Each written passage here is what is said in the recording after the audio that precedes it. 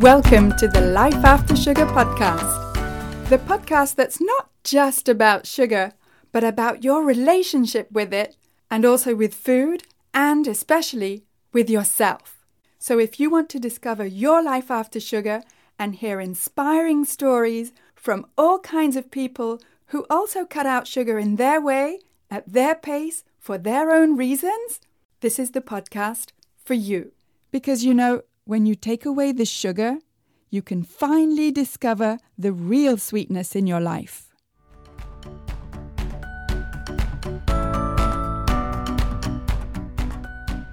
I'm your host, Netta Gorman, and today I'm talking with Alicia, who tells about her relationship not just with sugar, but with all processed foods. And even though she was leading a healthy, sporty lifestyle, it's that relationship that she had with those types of foods that was her downfall. So here's my chat with Alicia. So I'm talking today with Alicia, and lovely to see you all the way on the other side of the planet in Australia. Some crazy time in the morning for you. So thank you for getting up so early to talk to me. No worries, Netta. Oh, smashing. And I'd like to know about what your life was like when you were still consuming sugar and sort of how that changed. Yeah, well, I think, for me, food was always, it always had a real charge for me, even from a very young age. From when I was a child, I was always very much seduced by food, and there was a real electricity to it. I remember, as a kid, knowing I was going to be going out for dinner on a Saturday night to the Chinese restaurant, which, in the 80s was the thing to do.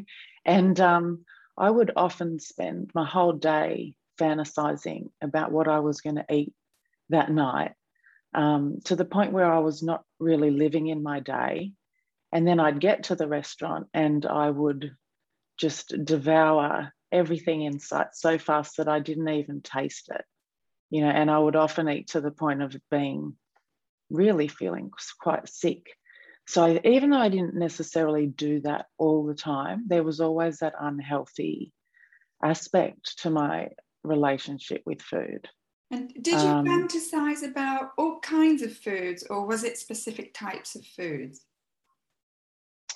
Well, that's an interesting thing. I think at that point in time, it was all food. But if I look more closely in retrospect, it was sugar. I think, that's become more clear to me now that I'm on a different path. That for a very long time, I thought my problem was food, but my problem was, in fact, sugar, which was then leading me to overconsume lots of different types of food. Wow. And I think that, fantasy and that obsession, it sounds strange, but it was almost painful being so excited about food. It was like bordering on painful. And I think, so then in my, coming up to about 12 or 13, I always swam as a kid, and I was okay at it, getting pretty good. And I decided that's what I wanted to channel a lot of energy into, and I began training more and more as a competitive swimmer. And as you probably know, swimmers are renowned for just being able to eat vast quantities of food, and that was certainly me. I could just put away so much food, like my fuel demands were so high. But I think that the fact that I needed so much fuel really kind of masked the fact that there was something unhealthy going on with my relationship with food, and that I would binge at times, and I would often overeat. But it kind of didn't really matter because I was just needing to put so much in my body to keep up with my energy demands. But I think for me, when I was 18 or 17, I in my final year of school, I decided to have a bit of time off swimming and put all my energies into my studies. And that was where I kind of ran into trouble, in that I realized, and I think I always had an inkling, that I really didn't know how to moderate my food intake at all. I had no idea when I was hungry, when to stop eating. And I still I was really found it very difficult to work that out. And what I found was that I always had that propensity to want to binge. Like I wanted to eat. I wanted to, at certain times, I'd fantasize about it and just want to eat a huge amount all at once. Like I got a real high out of that. It was And like a drug. like a drug, yes. Yeah, I Yeah. was just going to say, sounds familiar to that kind of behavior. And so, do you make the distinction between sort of eating a lot, overeating, and binging? Yes, I think overeating is normal. I think that that's something that, from my experience observing other people, everybody, I think, overeats. They might leave a meal and think, gee, I really ate too much then. You know, they might get a little bit carried away in the social situation for whatever reason. But I think for me, binging is so compulsive. It feels completely out of control. And even though I've got to the point where I feel like my stomach is going to explode, I can't stop. So I think there's this rabid energy to binging. Yeah, and it's like something's happening in your brain. It's your stomach is sort of disconnected from your brain, right? Totally. I think when you say that, I feel it's like you're possessed. You're not really yourself anymore. It's like your brain's been hijacked. And that's what addiction does. Right, right, whatever the substance. And, it's not necessarily recognized by everyone that food can be just as addictive as an illicit substance. But, the sort of the tricky thing with food addiction is that food is a necessary for life, easily available, super cheap, and some Yeah. like scaringly cheap. And so, it's easy to fall into that sort of pattern of behavior. If do you think that some people are more inclined to have that type of binging behavior than others? I do. I think so. I think there's probably multiple factors that go into it. I think there's genetics. Like I have a history of alcoholism in both on both sides of my family. I think it's in environment. I think it's nurture. I think there's a lot of stuff that goes into it. But for me, I think that element has always been there. Mhm. Yeah. Yeah. And when you were still swimming, did you like believe in the paradigm of burning off those calories by doing all that exercise? Yeah, well, that's a funny one. I think for me, it wasn't really a concern because I mean, I wasn't spending hours a week to train to look a certain way. I was spending hours a week to train because I wanted to be an Olympian, even though I never actually got to that point. And this is something that might sound a little bit strange because I know I've heard a lot of women say that when they were younger they felt shamed for eating too much, whereas I was praised a lot for how much I ate. My dad, God, he was proud as punch. He used to tell me and anyone else that wanted to hear, like, oh, you've got a fantastic appetite, and I, like, in a weird way, really enjoyed that attention. And I was a very I think I'm naturally lean, and like, to be, I mean, look, when you binge eat, and as I got on in my early 20s, no lean genetics will immunize you from putting on weight, that's for sure. But as a teenager, I was very, very lean, and my swimming coach actually said, look, I want you to bulk up. I want you to, because I'm racing, women that are really big and strong, and he said, I want you to take this protein supplement to bulk up a bit. So and I was like, sure, great, like, it was like a chocolate protein shake. And so I never really felt like I had to worry about my weight in that sense. And in a weird way, yeah, I felt there was a bit an identity, I think, to be able to be this person that could eat a lot. Yeah. Yes. Yeah, that sounds familiar. You And relate to that? I relate to that because I mean, I've always been small and I've always had a good appetite. And because I was at ballet school, my mum was always worried that I might have or develop some sort of eating disorder because, you know, you've got to be super skinny to be a ballerina and all that. I mean, I ended up being a pretty crappy ballerina, so I went to university instead. But I mean, I remember her being super pleased when I would polish off a good plate of food. Yeah. Yeah. That's And I mean, interesting. yeah, genetics has it such that I stayed slim all my life, although I must say I sort of found my 20-year-old body again at the age of 45 when I stopped eating sugar. So yeah, as you say, there is a limit to just how far genetics will take you. Yeah. And Yes. so when did you realize that, well, wait a minute, this may not be all food, that it was more to do with sugar? Oh, yes. Well, I think all through my 20s, up in you know, like I mean, I was 34 when I found recovery. It was just a bit of a roller coaster, really. And I couldn't work out why I did what I did. And there was often no rhyme or reason to it. I'd go months or weeks of eating really well, no problems. And then all of a sudden I'd get out of control again and be on the binging roller coaster. And I really knew there was something very wrong. And I sought the help of a lot of health professionals, therapists, counselors, psychologists.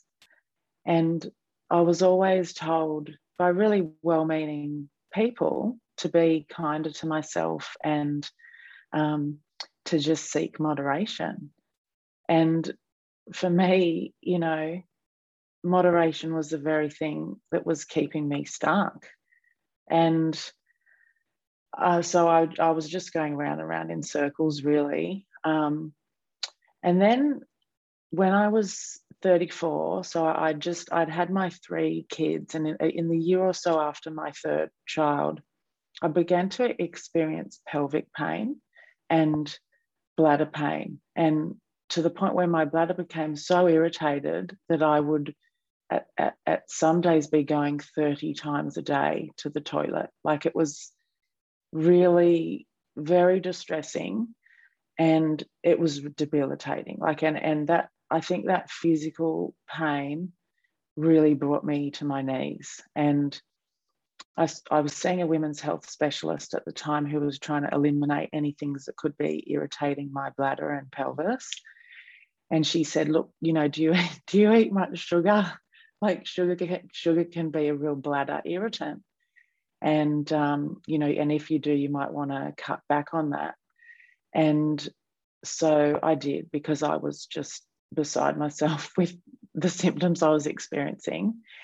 And I was so desperate that I remember really bargaining and praying and saying, look, you know, God, if you take this pain away from me and I get better, I will never eat sugar again. Because at that point in time, I wasn't able to do, having always been a very active person, I wasn't surfing, I wasn't doing any of the stuff I enjoyed, because that made my symptoms worse. And anyway, over a period of months, my symptoms began to dissipate, and I got to a point where, you know, I started to feel better again, and the pain was no longer ruling my life. And I thought, well, you know, I could probably have a bit of dessert again on a Saturday night, you know. Yeah. That thought crept in. You know, I'd forgotten about, you know, getting down on the floor on my knees praying. and I thought, yeah, it's just Saturday night only, you know, just a small bowl of my dessert of choice. And funnily enough, over the weeks that followed, that small bowl morphed into a mountain, an overflowing mountain, which then seeped, it bled into the days after Saturday night. And, you know, those wheels started spinning, and it was like I'd kind of gotten onto this train that started to go really, really fast and spin out of control. And a couple of months later, by the time it was Christmas, I went away with my family, and that's where the wheels fell off. You know, I was doing all those sort of hallmarks of addiction: hiding, eating in secret, lying,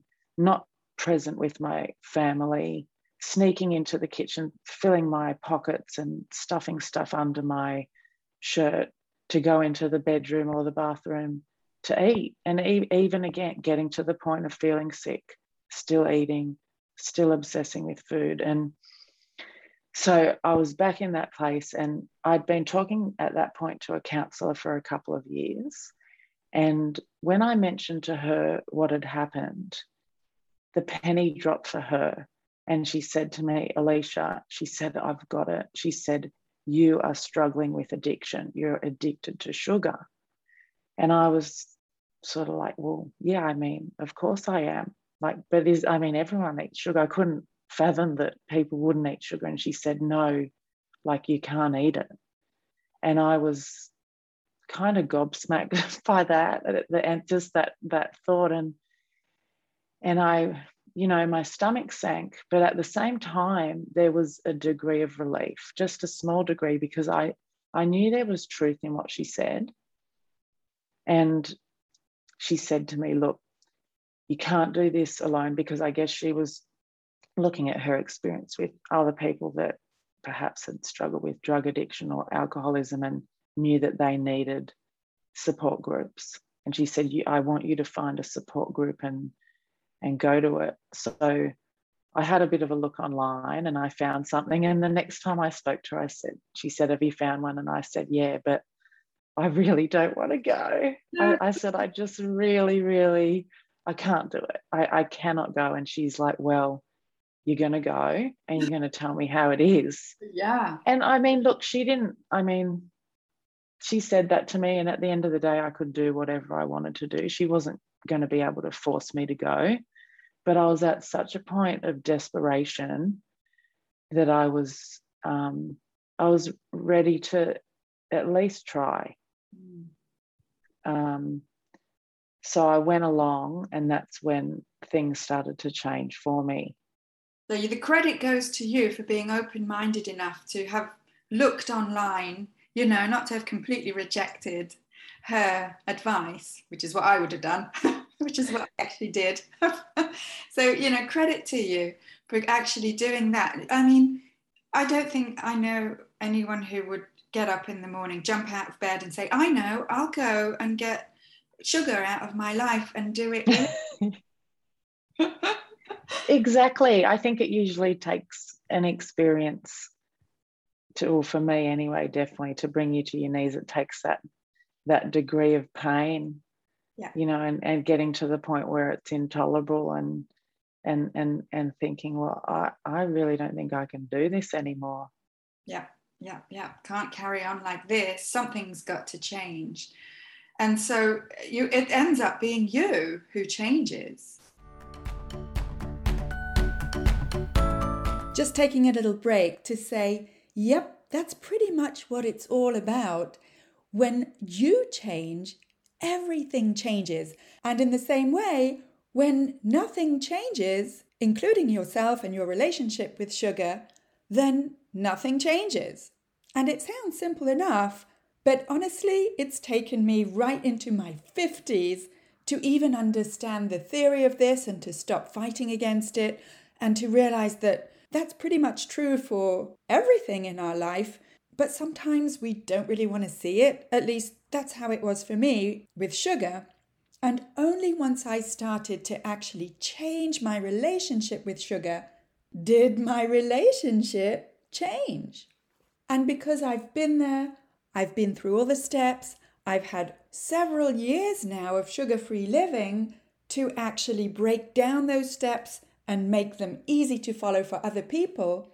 And because I've been living the peace and the freedom of sugar-free living without feeling restricted and deprived, that's why I created the After Sugar Club, so that I can help others on that path to real freedom from sugar. Not just changing what you eat, but changing how you relate to sugar, how you see the meaning of sugar for you. And it goes way deeper than just calling it poison or saying it's bad for you. I actually don't think that's helpful at all. It just perpetuates another type of emotional connection with sugar. So the After Sugar Club is a safe space, a private community that I created so that we can go way deeper into what sugar really means to you and why it's so difficult to let go of it, even if you know that it's not doing you any good. It's a small, friendly community full of open-minded and committed people, and I love it. We have regular calls on Zoom that I call check-in calls, where we really get to the heart of your mindset and your emotional connection to sugar. It's a caring space for you to share with honesty and vulnerability with people who get you, who get where you're coming from, and especially where you're going. If you want to find out more about the After Sugar Club, go to aftersugarclub.com. And for more tips and inspiration, you can check out the Life After Sugar Facebook page, the Life After Sugar YouTube channel, as well as my Instagram account at My Life After Sugar, which is where I post pictures of what I eat, what I do, Instagram stuff to show you that contrary to popular belief, sugar-free living can actually be totally fun and joyful. In fact, way more than when you're suffering from cravings and the need to snack all the time and all the other health issues that sugar causes. And I also have lots of other free resources on my website, aftersugarclub.com. All right, let's get back to my chat with Alicia. Yeah. So I went to that meeting and I guess I'd describe it as some sort of grace, or there was like a pause, or I was able to stop.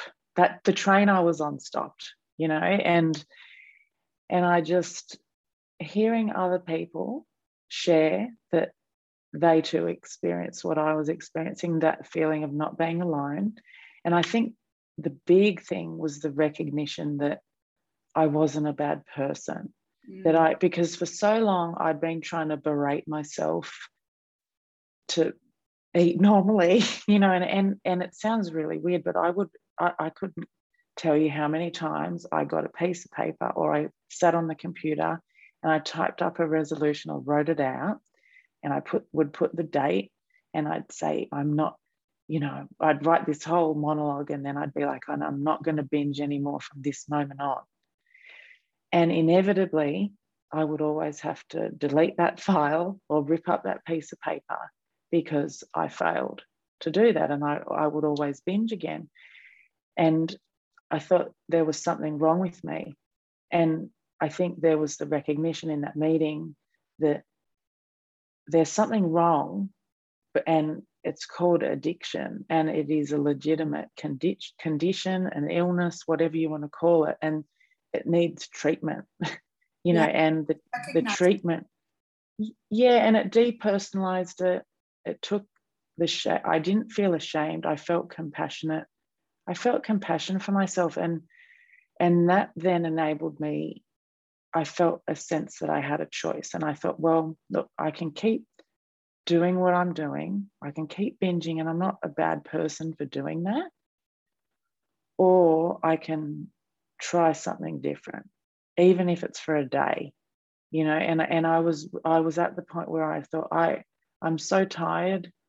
It was a more compassionate act to decide, let's try something different. I don't want that other way of life anymore. So I did, and it wasn't with this grand view to change my life. It was literally, well, let's try it for a day. Very simple. Yeah. I mean, and that's very wise of you to see it like that, because we often self-sabotage by seeing it forever right out the gate. Yeah, that was the thought of doing that was just far too overwhelming. And even in my early recovery, I did have somebody say to me, you can never eat sugar again, and you better get used to that idea. And that sent me into a tailspin. That because I think, I don't know, there might be you and some other people that relate to this, but being told you can't do something, or that idea of deprivation or restriction, actually then ramps up the craving. Oh, yeah. And yeah, so I think that put me in a tailspin and ramped up my anxiety levels. And then I spoke to some people that grounded me again and were like, no, you know what? Even if the day is too big a period of time, chunk it down even smaller and do like the next hour or the next 10 minutes. Like, you know, if you're craving, get up and go for a walk to the letterbox, or, you know, like break everything down into the smallest bits that you can so you find it manageable. Absolutely. Yeah, great advice. Great advice. Yeah. And yes, exactly. It's like if someone tells me what to do, I'll just want to prove them wrong. Yeah. You know, it's terrible. Totally. When I was told, okay, you can reintroduce sugar now, I was like, no, don't you tell me what to do. So you got to go with your personality and what you're like, or it's important to know what you're like and to respect that. I think so. And when you say that there, that, you know, you can reintroduce sugar now, I think it's funny. I'd probably been, you know, I'd let go of sugar about 6 months prior, and I went to see my psychiatrist, who was someone that I very much trusted and had been seeing for a number of years.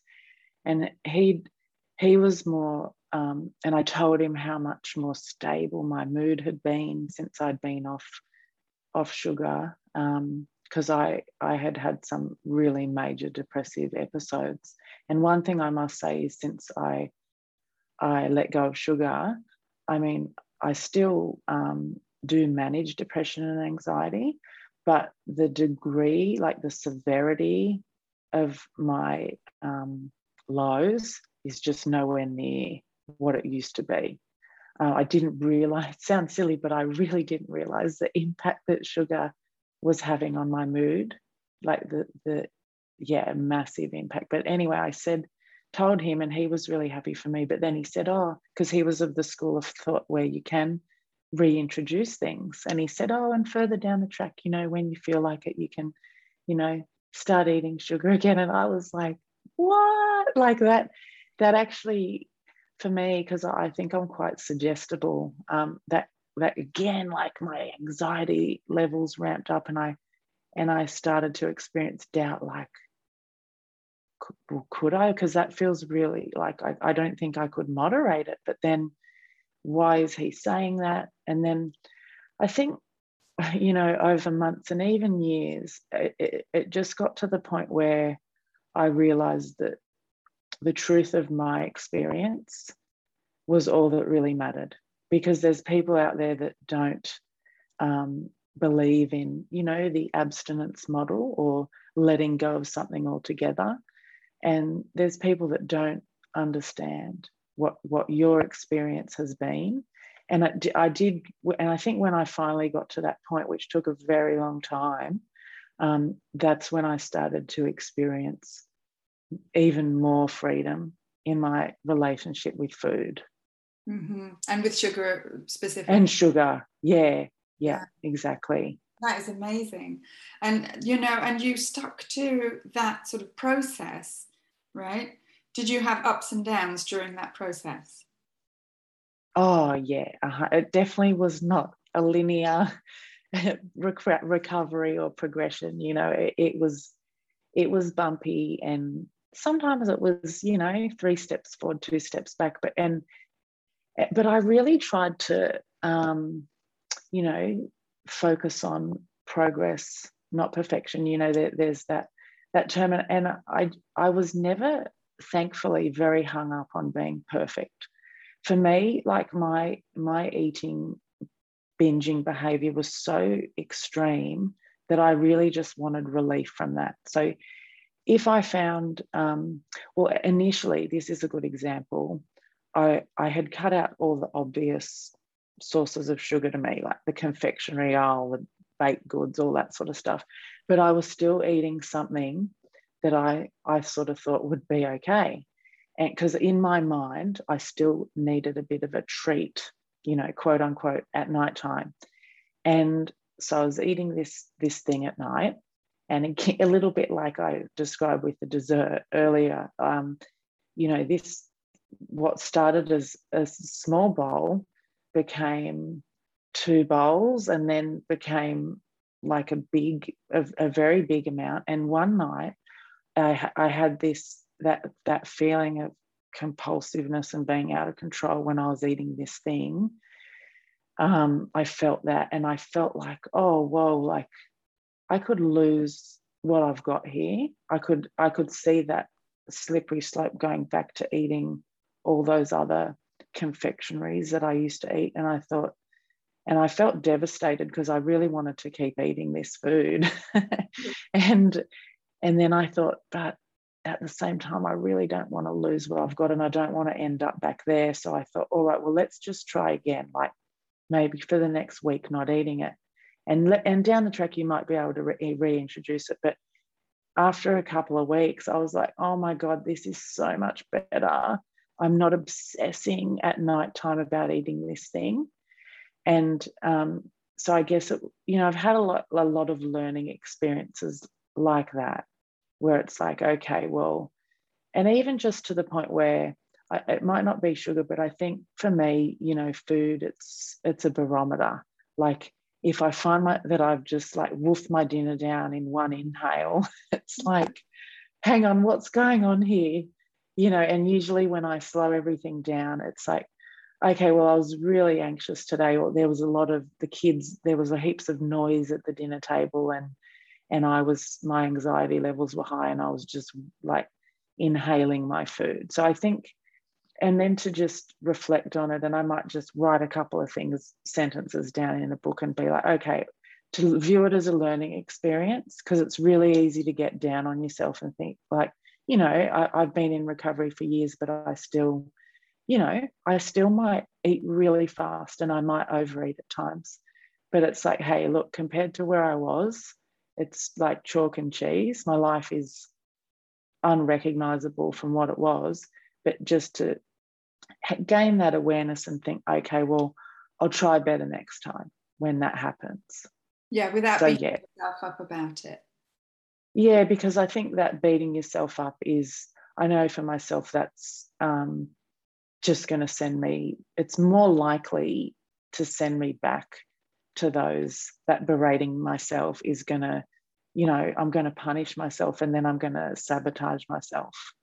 Right. Yeah. It's kind of a cycle. And that self-awareness that you've developed, that mindfulness, I mean, I'm very impressed that, where you started and where you are now, as you say, it's night and day. Yeah, and it's not perfect, but that's okay. Like, we don't need to be perfect. I think that, like all I ever wanted was to be free in my mind, because I felt so enslaved by food and that compulsion and that obsession. Like it really drives you crazy. So I think to have that, most of the time, and I'll be honest, like there's times, obviously if I was to ingest sugar, that I have a very physiological reaction to that creates craving. But even there's been times of emotional upheaval, like the death of my mum a few years ago, where I felt like in the wake of that, I'd go into shops and just like I felt like sugar was in neon, like all the confectionery wrappers were like flashing at me. And that was distressing in a way, because I had, a year of recovery, and it was like, oh no, like this is, it's in my face again. But I just tried to, do my best, keep things simple, and just stay on the path. And I have found that in those times of emotional stress, if craving has come back, to just really try to hold on to the fact that that freedom will come back again. Like the cravings will dissipate. Cravings never last forever. Mm-hmm. That sense of freedom where the food sort of fades into the background, it'll come again. Yeah. Yeah. So I've always tried to hold on to that in times where it has that noise is kicked back up.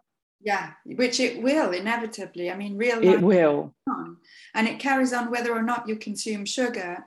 It's just that when you don't anymore and you've come from a background like we have, um, real life carries on, but your ability to deal with it improves. I think so. And the more times I've been through those phases, it gives me more faith that when it happens again in future, and you just said, like, we know it will, because life happens and life can be very stressful at times. To hold on to the other times that, I've been through it and come out the other side. Yeah. Yeah. Great, amazing, great message there. And great message, not just for other people, but for yourself, to remember, because it's really difficult to remember that things are going to be okay again when they're not. Totally. And I know that when it happens to me again, I'll feel very distressed, and there'll be that idea like, oh my God, what if the feeling doesn't end? And that's where I think sometimes writing things down can be helpful, just that, or whatever you find it is for you, whether it's writing or talking with someone that knows you really well, like, or doing all those things that can help bring you back into yourself, because I think that's what happens. It's that getting carried away and getting on those trains of thought that take you away. Yeah, totally. Yes, right. And did you find that having a support system or a source of support was key to your recovery? Oh yeah, I couldn't have done it on my own, because I think one of the things that I saw, well, in my first meeting, there was someone that shared that had not eaten sugar for a number of years, and that just blew my mind. And I think I couldn't fathom it. And I think to see somebody and hear from them that that's the way they were living their life, I needed to know that that was possible. Mm-hmm. So I think, I mean, I couldn't have done it on my own. And I needed the education of that experience as well, like I said, to realize I was dealing with a condition and gain ideas along the way. But I think it's also yes, I 100% needed the support. But then over the years, I've also worked out that what works for someone else doesn't necessarily work for me. And someone said to me once, you've got to make your recovery your own.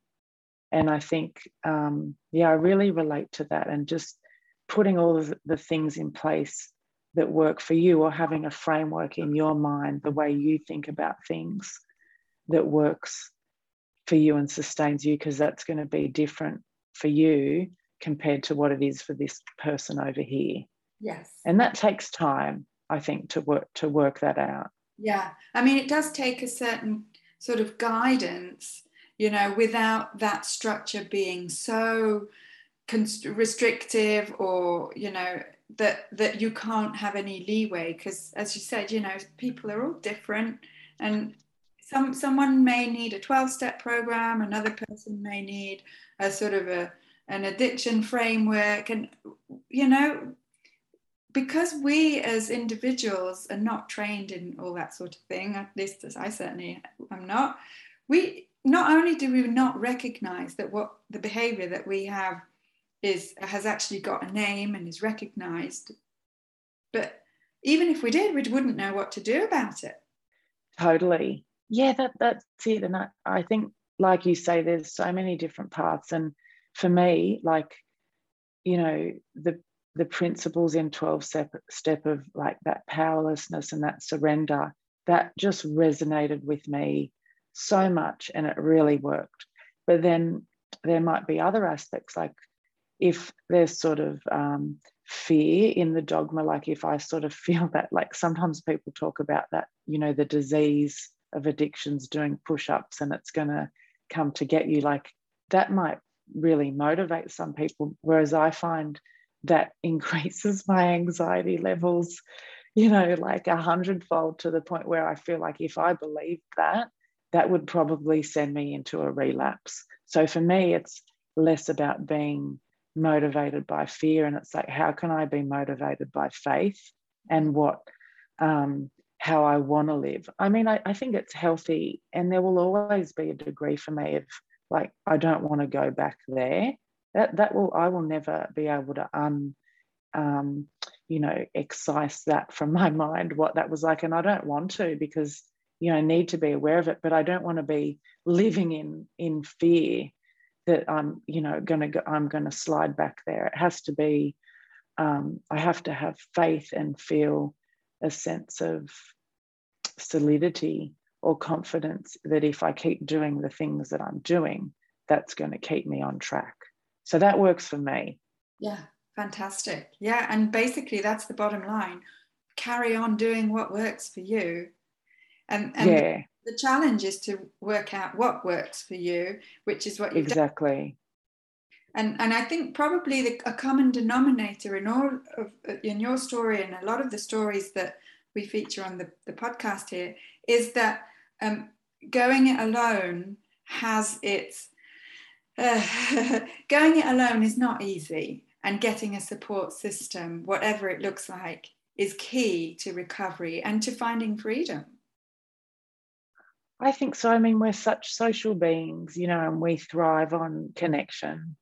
And I think we need community. Yeah. And so, yeah, I mean, I couldn't imagine having done it on my own, or even doing it on my own now, you know, like having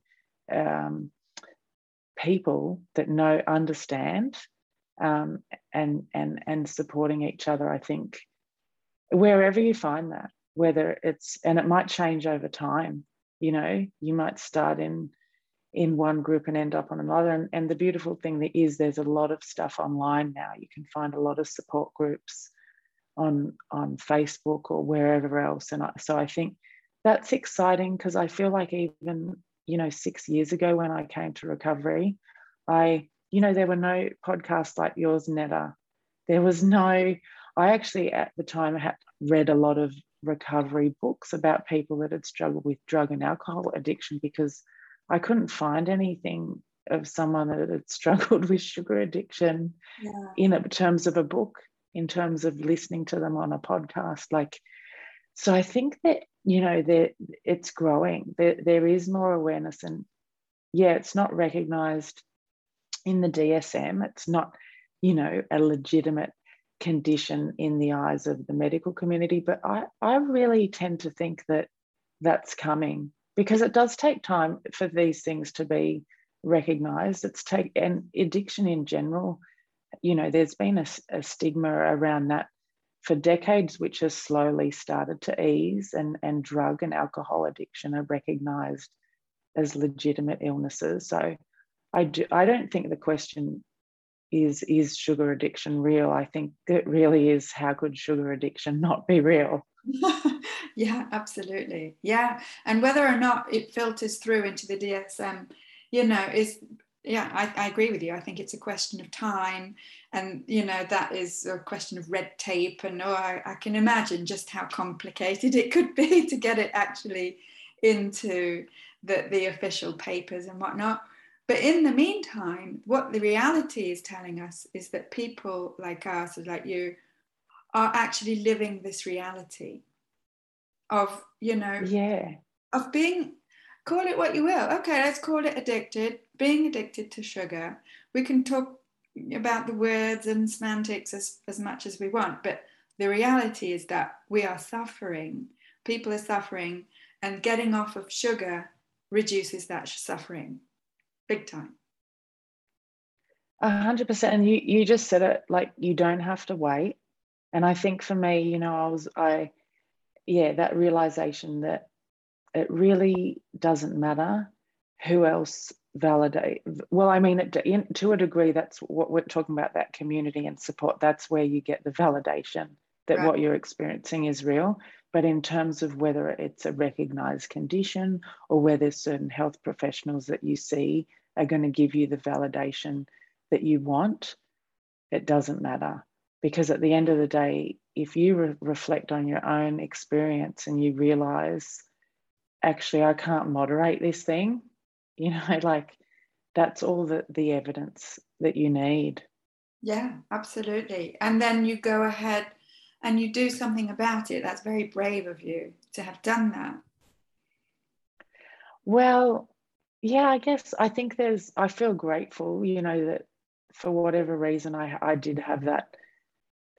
For what, I don't know, I often think it's funny actually, because many years ago in my early 20s, I was hospitalized for an episode of major depression, and my I was off the charts with my binge eating at the time, and I remember being sent to a 12-step group for overeating, but I cannot remember anything about the meeting. I think due to the state of mind I was in, but I was not receptive at that point in my life. So, I was exposed to it, but I just wasn't in a place where I could take it on board. And it wasn't until 12 years later that I ended up, after another 12 years of like suffering, I ended back in the same place, but I was more receptive. Yeah. Yeah. Then you're ready. Yes. I was ready then. Yeah. Absolutely. And being ready is such a massive part of it all. Yes, totally. Mm. I tell you, all the credit goes to you. And, you may think that it's just fluke that you happen to be ready at that time and not 12 years before. But I mean, that's how life presents you with these challenges. And sooner or later, you've had enough of the suffering, and then you're ready to change. I think so. Yeah. I mean, like in reality, I think I did need to be beaten down more, like in the sense that I had quite a high tolerance for suffering. And it really did need to get to the point where, look, this just can't go on. Yeah. Yeah. Well, that's such an inspiring story, because you've been on such a journey. And I think people listening will be able to relate to that and think, well, if she can do it, I can do it. And I never thought I could do it. I think anybody that has been to the depths of despair with addiction, like you can't see the light. You think you just don't think it's possible. And I think that's where it comes back to seeing this one person in my first meeting where I was like, oh my gosh, like she's doing it, and I think, that's why I think your podcast is so important, Netta, because people are able to hear that it is possible, even though where you're at now, it really might feel totally impossible. Yeah. But there is always hope, even if it doesn't feel like it. And I know the feeling when you feel like you've lost hope. Yeah. That's such a powerful message coming from the heart. Thank you so much for talking to me, Alicia. I really appreciate it. Oh, thanks for having me, Netta. A wonderful, inspiring chat with Alicia there. And it goes to show that whatever your connection or relationship with sugar, it's always possible to change it. Even though it doesn't feel possible, even though you can see that it's possible for other people like Alicia or like for me, and that it would be impossible for you, we've been there. We understand. And making the impossible possible is actually part of what the After Sugar Club is all about. Yes, it's about transforming your relationship with sugar so that you don't need it or miss it anymore, but it's especially about transforming your own relationship with yourself so that you don't need sugar to fill some kind of void anymore. You get guidance to get to that place of real freedom from sugar. That's what Alicia and I were talking about in our conversation. If you want to join us in the After Sugar Club, go to aftersugarclub.com. And if you're enjoying this podcast and you haven't left a rating or a review yet, then please could I ask you to do that and to share it with someone you think that would benefit from this podcast so that we can get the message of the joy and the freedom of sugar-free living to more people. Share this podcast, scroll down, rate it, and leave a review, and let me know how this podcast is helping you change your relationship with sugar and with yourself. And if you're new to the podcast, don't forget to subscribe so that it magically appears in your podcast player every Sunday. Thank you for listening. That's it for this week. Keep in touch and see you soon for another episode.